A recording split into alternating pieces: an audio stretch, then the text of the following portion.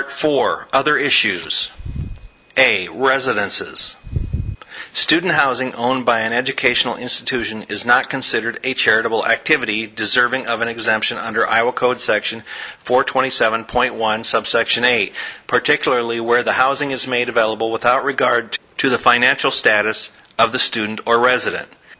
In Congregation B'nai Jeshurun, the court ruled that housing of a religious institution or society which is separate from the religious edifice itself and occupied by non-ecclesiastical personnel does not qualify for a property tax exemption under Code Section 427.1, subsection 8. The court made clear in this case and in Wisconsin Evangelical Lutheran Synod versus Regis that it is not enough to show that the property is owned by an eligible institution and occupied as a residence by the institution's personnel.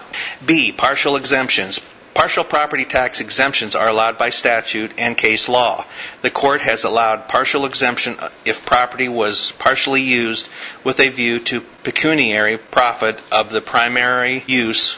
Profit if the primary use was solely for the appropriate objects in the institution or society. Offering a partial exemption may be one way an assessing jurisdiction is able to avoid the expense of litigation and is able to collect revenue on the portion of the property that both parties agree is taxable. Partial exemptions have been granted based on a portion of the property being put to charitable use at all times or on the entire property being put to charitable use for only a portion of the year.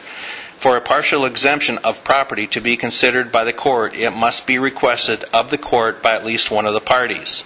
C. Leased property. Ownership of property by a charitable organization using the property is not a prerequisite for receiving an exemption under Iowa Code Section 427.1, subsection 8. The plain language of the statute contemplates leased property being qualified for an exemption under the subsection. In Warren Plaza versus Board of Review, the court went beyond claiming simply that ownership is not a criterion for exemption. In that case, the court considered whether, quote, use of the property by the owner besides the use of the property by the renter or charitable organization was solely for the organization's appropriate objects and not for pecuniary gain. Warden Plaza was a facility operated by a non-profit corporation and designed to provide housing for the elderly, low-income persons, and persons with mental retardation. The facility was leased from a private corporation. The Board of Review denied the facility's application for property tax exemption. The district court overruled the Board of Review.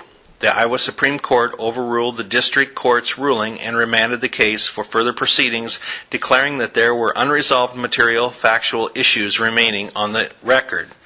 The court ruled that the property was not exempt unless the owner was leasing the property without a view to pecuniary profit. The court noted that the record indicated that the owner made a profit through the leasing arrangement.